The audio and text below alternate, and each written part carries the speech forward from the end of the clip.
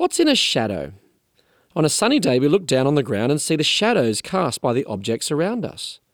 Often you can tell what the original item is by the pattern of their shadow, for shadows reveal patterns. But shadows aren't complete and they're not the real thing. The Old Testament is described as a shadow. The Old Testament creates patterns and structures which find their reality and completion in Jesus. The Apostle Paul in Colossians chapter 2, speaking about the Old Testament festivals, says, "These are a shadow of the things that were to come. The reality, however, is found in Christ." This is how we understand the Old Testament. It was a shadow of a greater, more profound spiritual reality found in Jesus. This is Rob Martin with God in 60 Seconds. To open up more space for reflection and conversation about God, go to thirdspace.org.au.